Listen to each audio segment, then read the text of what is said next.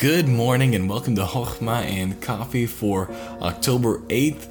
Now today we are continuing our journey through the book of Matthew. I hope you've been enjoying it. I know I have. We're in verses 41 all the way down through 46. And if you are in the Grants Pass area, I do want to invite you to our brand new church plant, Grants Pass Baptist Church. We're on the corner of 8th and M, and so that's our little plug-in for our church. We'd love to see you there if you are listening from Grants Pass or in the surrounding areas. But let's jump into our Chochmah for today. We are in verse 41, and it says this: While the Pharisees were gathered together, Jesus asked them, saying, What think ye of Christ? Whose son is he? And they say unto him, The son of David. He saith unto them, How then doth David in spirit call him Lord, saying, The Lord said unto my Lord, Sit thou on my right hand, till I make thine enemies thy footstool. If David then call him Lord, how is he his son? And no man was able to answer him a word, neither durst any man from that day forth ask him any more questions. Now these are questions that Jesus poses. They're kind of like riddles that when you find the answer to it, or when you find the tension or what it's destroying, usually these types of questions are destroying a presupposition that's false. And you say, okay, those are big words.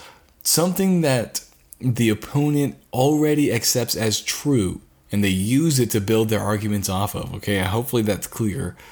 This question is meant to destroy any false presupposition. Not any, but a specific one. And so let's try to find what presupposition this is destroying. And so he comes to these Pharisees and he says, okay, let's talk about the Messiah, the one who will be the king.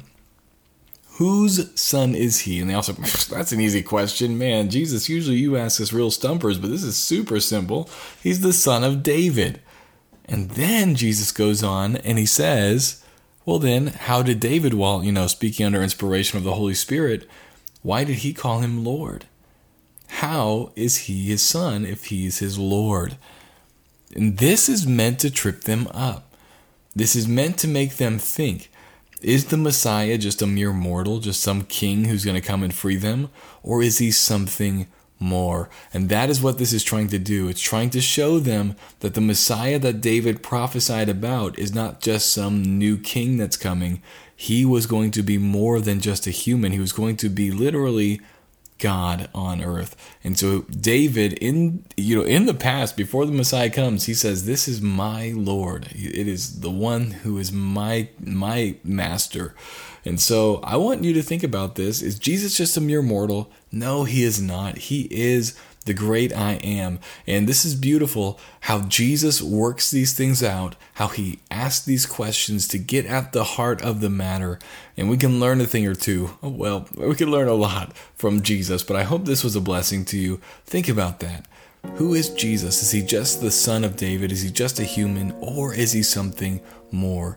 We know he's not just a human. He is fully man. He is fully God, and he died for our sins. And so if you're listening to this and you've never believed the gospel, I challenge you today, believe on the Lord Jesus Christ, and thou shalt be saved. Well, I hope you have a great rest of your day, and I'll talk to you tomorrow.